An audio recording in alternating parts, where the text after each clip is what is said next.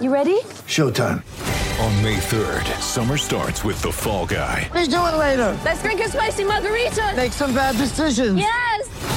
Audiences are falling in love with the most entertaining film of the year. Fall Guy. Fall Guy? Fall guy. That's what the poster said. See Ryan Gosling and Emily Blunt in the movie critics say exists to make you happy. Trying to make it out? Nope. Because I don't either. It's not what I'm into right now. What are you into? Talking. Yeah. The Fall Guy. Only in theaters May 3rd. Rated PG-13. Get ready for the greatest roast of all time. The Roast of Tom Brady. A Netflix live event happening May 5th. Hosted by Kevin Hart. The 7-time world champion gets his cleats held to the fire by famous friends and frenemies on an unforgettable night where everything is fair game. Tune in on May 5th at 5 p.m. Pacific time for the Roast of Tom Brady. Live only on Netflix. All right, welcome into another edition of the Garden Report presented by CarShield, America's #1 auto protection agency. Celtics fall to the Heat in 6 games. That's it. Season over. We're done. We're turning the page. We're looking at next year. We're not going to talk about this anymore. Celtics have never happened. Celtics have a young core, a ton of talent.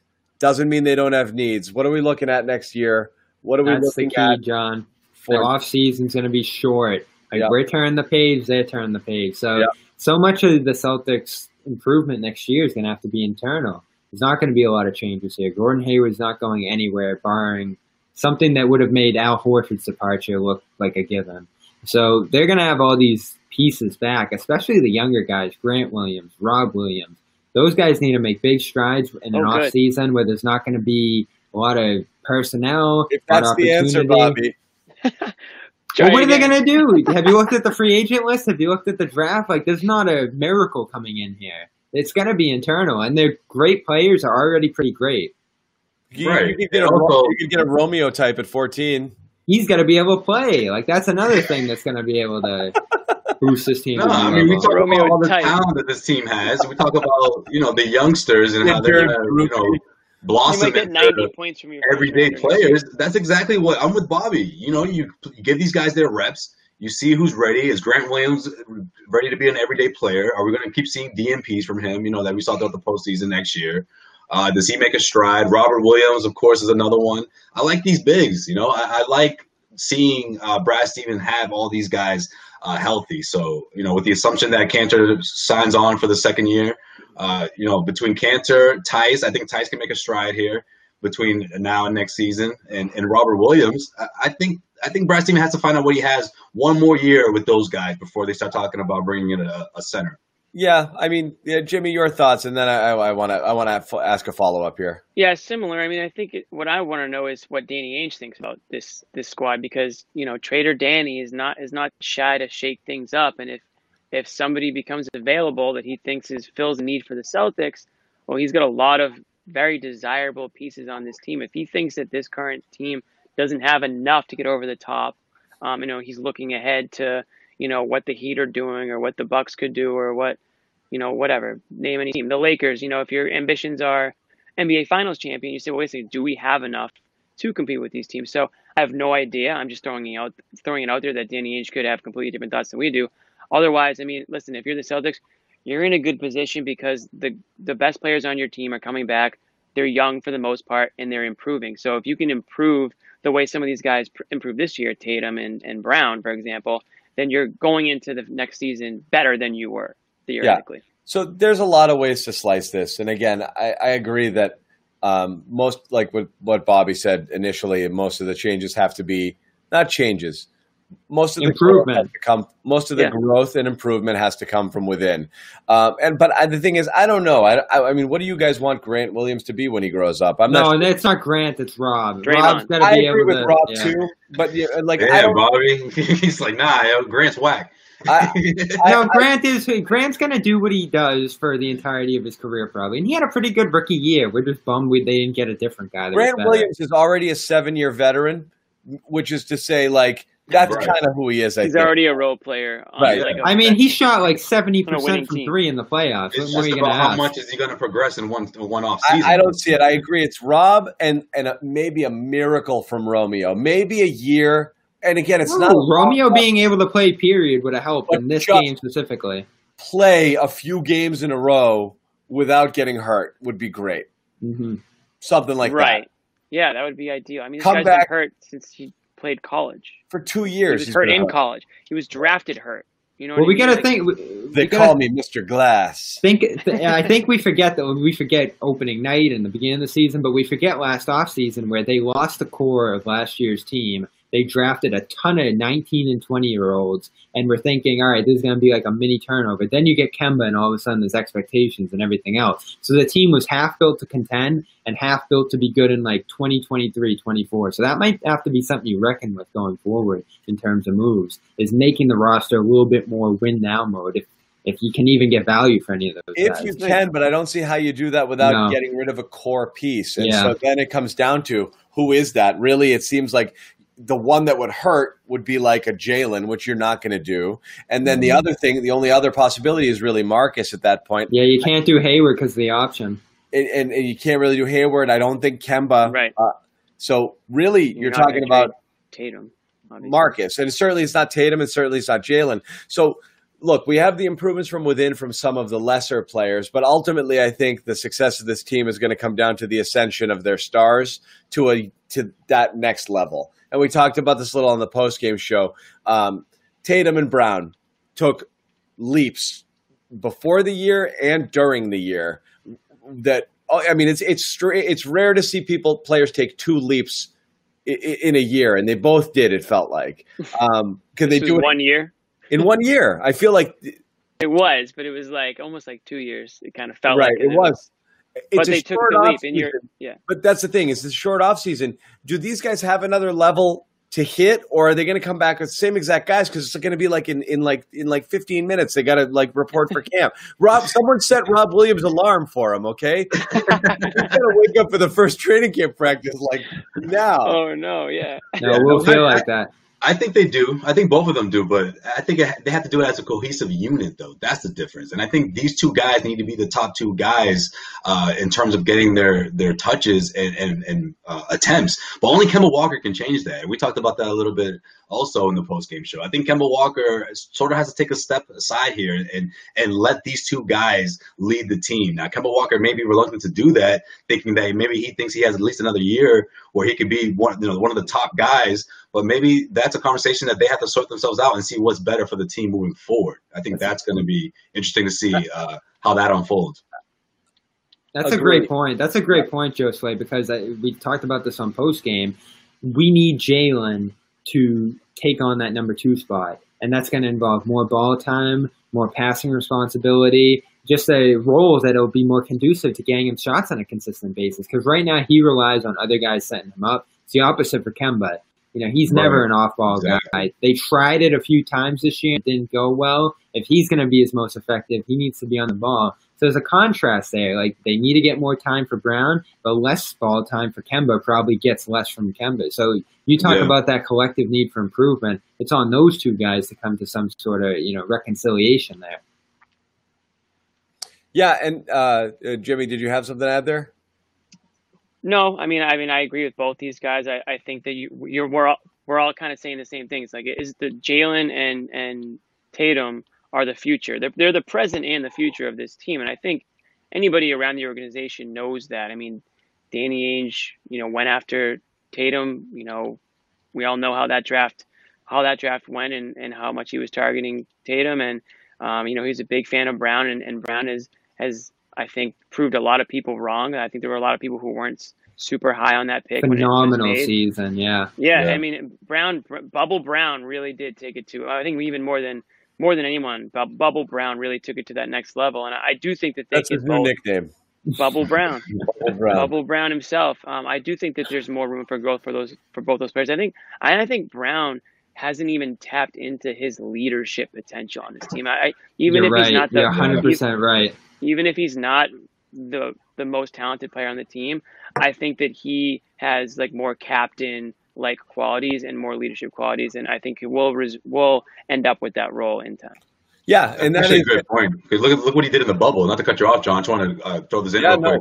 You know, between the boycott with the Bucks and how vocal he was in that, in a room that involved LeBron James, I think spoke volumes. And I also think it gives confidence for himself to be more vocal with his own team when he was doing it in front of the entire league, so to speak. You know, or at least the Players Association.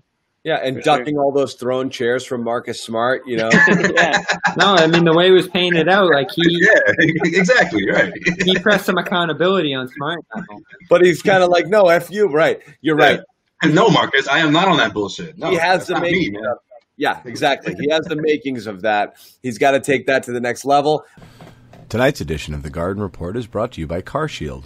Computer systems in cars are the new normal, from electronically controlled transmissions to touchscreen displays to dozens of sensors. But you can't fix any of these new features yourself. So when something breaks, it could cost a fortune. Now is not the time for expensive repairs. CarShield is America's #1 auto protection company. It has affordable protection plans that can save you thousands for covered repair, including computers, GPS, electronics, and more. The people at CarShield understand payment flexibility is an absolute must. Monthly plans can be customized to your needs with rates as low as $99 a month. No long-term contracts or commitments. CarShield gives you options others won't. You get to choose your favorite mechanic or dealership to do the work, and CarShield takes care of the rest. They also offer complimentary 24/7 roadside assistance and a rental car while yours is being fixed. CarShield has helped over 1 million customers. So arrive with confidence knowing you've got coverage from America's #1 auto protection company. For as low as $99 a month, you can protect yourself from surprises and save thousands for a covered repair. All you have to do is call 800-CAR-6000, mention the code BEAT, or visit carshield.com and use the code BEAT to save 10%. That's carshield.com, code BEAT. It is the off season. Here we go. What's it gonna? Oh, okay, no, we're not gonna do that. We're gonna do this. Okay, that's what I thought. Okay. Brad. Okay. Does he deserve scrutiny? Is there anything? It's gonna happen, and you don't have to tiptoe around it, John. It's gonna be an annoying debate where some people are baselessly going to blame Brad for the loss, and other people will say Brad is an infallible person and you guys are stupid and you don't understand basketball, and of course he can't go. Okay? That's how these arguments go. Smart basketball people tell the hot take people that they're idiots, but the truth is usually somewhere in the middle, which is, sure, yeah, Brad deserves probably some scrutiny. Doesn't mean he's going to go anywhere this season. Doesn't mean they don't have faith in him. But what are we looking for here to maximize the potential of this team that we believe had enough talent to reach the finals this year? And if they don't take another leap next year with this core, at what point do you start to say, well, what's going on, Brad? I think that's it right there. All right. I think one more year should do it, right? Because again, it's not a hot seat year. It's just a right. Oh, I think you have to take a lot of right. Well, get close. You know.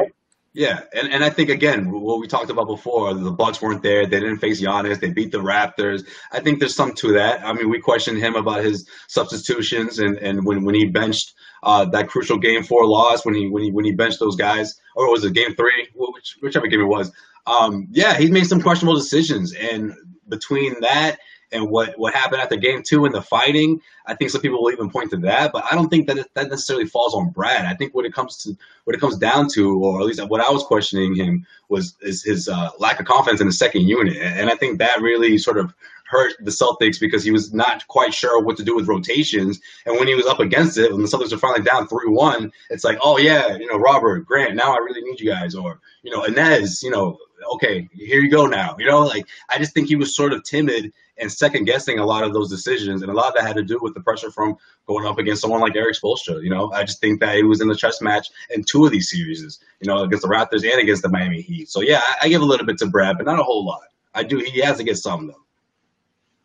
So my thing with Brad is that, and I'm not questioning his coaching at all. I think he's actually done pretty well with the fact that, 7 or 8 years he's now coached the Celtics, which is crazy to think about. But he's had so many different teams in that span where you can make the case that he's kind of coached like 4 different teams. I mean, the first year obviously he was, tasked with taking on a roster of, misfits essentially. Then you have the Isaiah Thomas years, then you have the Kyrie Irving years, and now you have this sort of team where you're expecting that this core group is sort of going to be around for a few years, right? So I'm really interested to see how next year goes, because there's not going to, you assume there's not going to be that turnover that we've seen in previous off seasons. This is sort of the group. So does Brad have to take on some of the fault here? Of course. I mean, he's part of the team and he is the coach. And I do think Spoelstra probably outcoached him a little bit, but I'm also not going to say, oh, he's not the guy for this job, because he did take this team.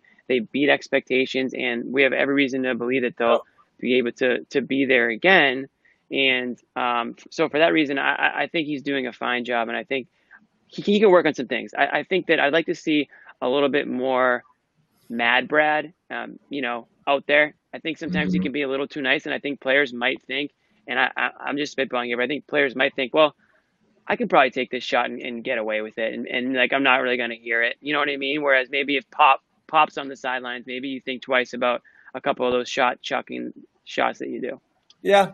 Even in Game 5, he was doing like his best Nick Nurse impression. Like, what was that? What happened in Game 6? He was screaming from the sidelines, really, doing all that. No, he has some adaptability to him, and there's a lot of context against some of the criticism, because we would have lost our mind if Brad and Semi were in the game because he was trying to send a message to Kemba or Tatum or any of the others. Like, it wouldn't have gone well the other way. He didn't have the leverage to test them. He didn't. And that's where it comes down to Ainge, too. And we don't pull Ainge into this conversation enough. But he built a team that was sort of split in the middle, as I mentioned. Yeah, he didn't give Brad the options to go to some alternatives in those different situations. And that goes back to the trade deadline and the draft. Two huge missed opportunities for this team to consolidate. Now we go into this offseason saying a lot of their assets aren't as valuable. So Brad, I think he does. I think he makes the most of his situations all the time. Now, one criticism I have of Brad is the hierarchy we talk about. I think he leaves that to the team. Develop your own hierarchy on the court and work off each other. He doesn't want to insert himself in those situations because it can be a little more disruptive, he probably feels like. But they need that to some degree. We see the end of Game 6, how not having some level of hierarchy and roles and all those different things can undermine a team, because we know talent at the top end of this team wasn't an issue this year. And that's what it comes down to in the postseason. But this is a thing, that hierarchy situation, that, again, it rolls back years. It's his philosophy. You look at the conference finals a couple of years ago, when Tatum was the only guy who was getting any buckets for the team, and in late in the stages of Game 7, they got away from him. Yeah, he didn't get a shot off in the last 5 minutes of the game or something. Like, that's unacceptable, and so that's what we mean is, like, you're right. If you are adaptable, you'd have to learn from some of these situations that you're in. We're not going to call them mistakes, because you have philosophies. It's hard to weigh the good versus the bad, which is how much does having faith in everyone maximize their potential and allow them to play freely throughout the course of the game, that even puts you in a position that you're within a basket or two of winning a game late in that game. It might do way more good than harm. But in those late game situations, you're right. If you don't have that semblance of order, it looks like nobody's coaching. That's the vibe. Like it's a pickup game you're watching, right? And that's what people see. And they're like, that's where people react emotionally, which is, what's Brad doing? And that's kind of like where all that stuff just kind of vomits out of people. I agree. If you're going to point at people right now, Ainge, for the roster construction, put Brad in a position where he didn't have a lot of outs. He couldn't send messages. He couldn't run a lot of creative rotations. He couldn't do a lot of different things because he just had what he had. I think he got we talked all postseason long about surviving bench big minutes. Like every time you went to his bench, you would hold your breath and be like, are we going to get through this? Even Kanter, it was Kanter ultimately the best choice for backup center. They made the best of him, but he wasn't a reliable everyday kind of rotation piece there. So fair or not, he's going to catch some. Yeah. I think he's low on the totem pole. I still think he's low. I'm just saying I think he's low on the blame totem pole, but I think as Joe Sway said, the expectations next year are Okay, cool. Yeah. But now what? Now let's get there. I mean, you said the number everyone's going to point to at the end of the day is 37-36, and that's the playoff record. Come on, that's a little deceiving. I'm just saying that's what people are going to point to. It is deceiving because he made the playoffs with some bad teams, and it was almost a miracle that they even got there. So I don't really put much stock into that. Besides, 3 out of 4 conference finals. That's an accomplishment because most of the years they overachieved.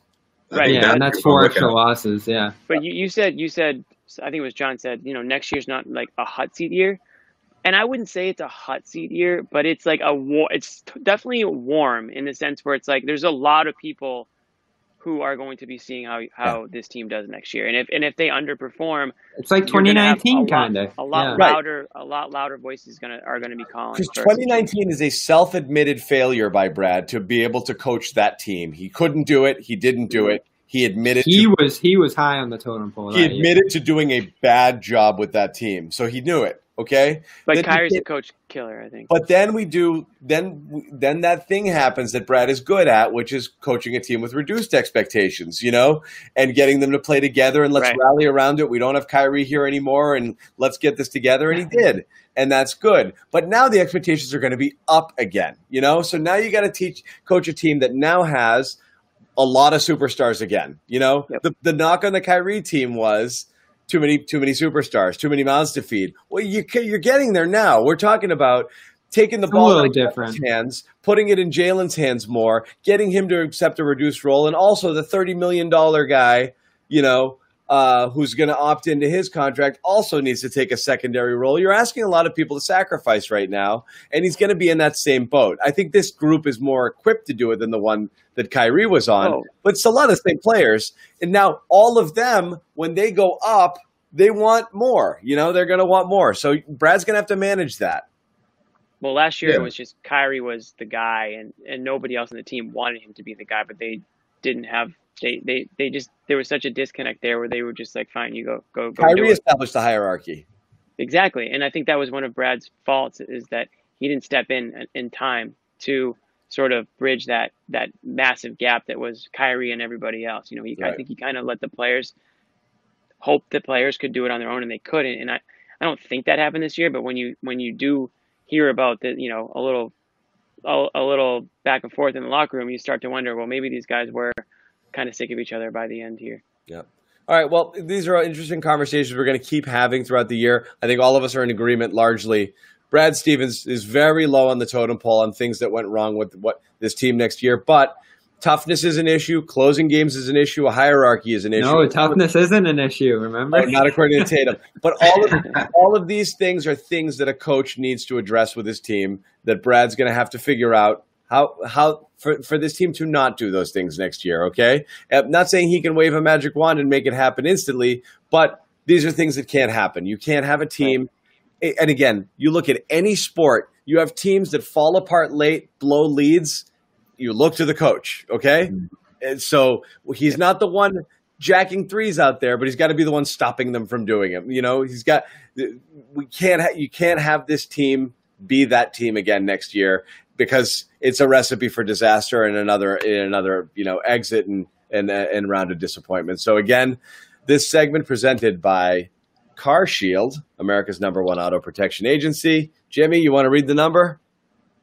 1-800-CAR-6000. Make sure you mention the code BEAT. Make sure you mention the code BEAT like the Heat put the beat down on the C's. Put the beat down on us. The beat on the C's. 10% off.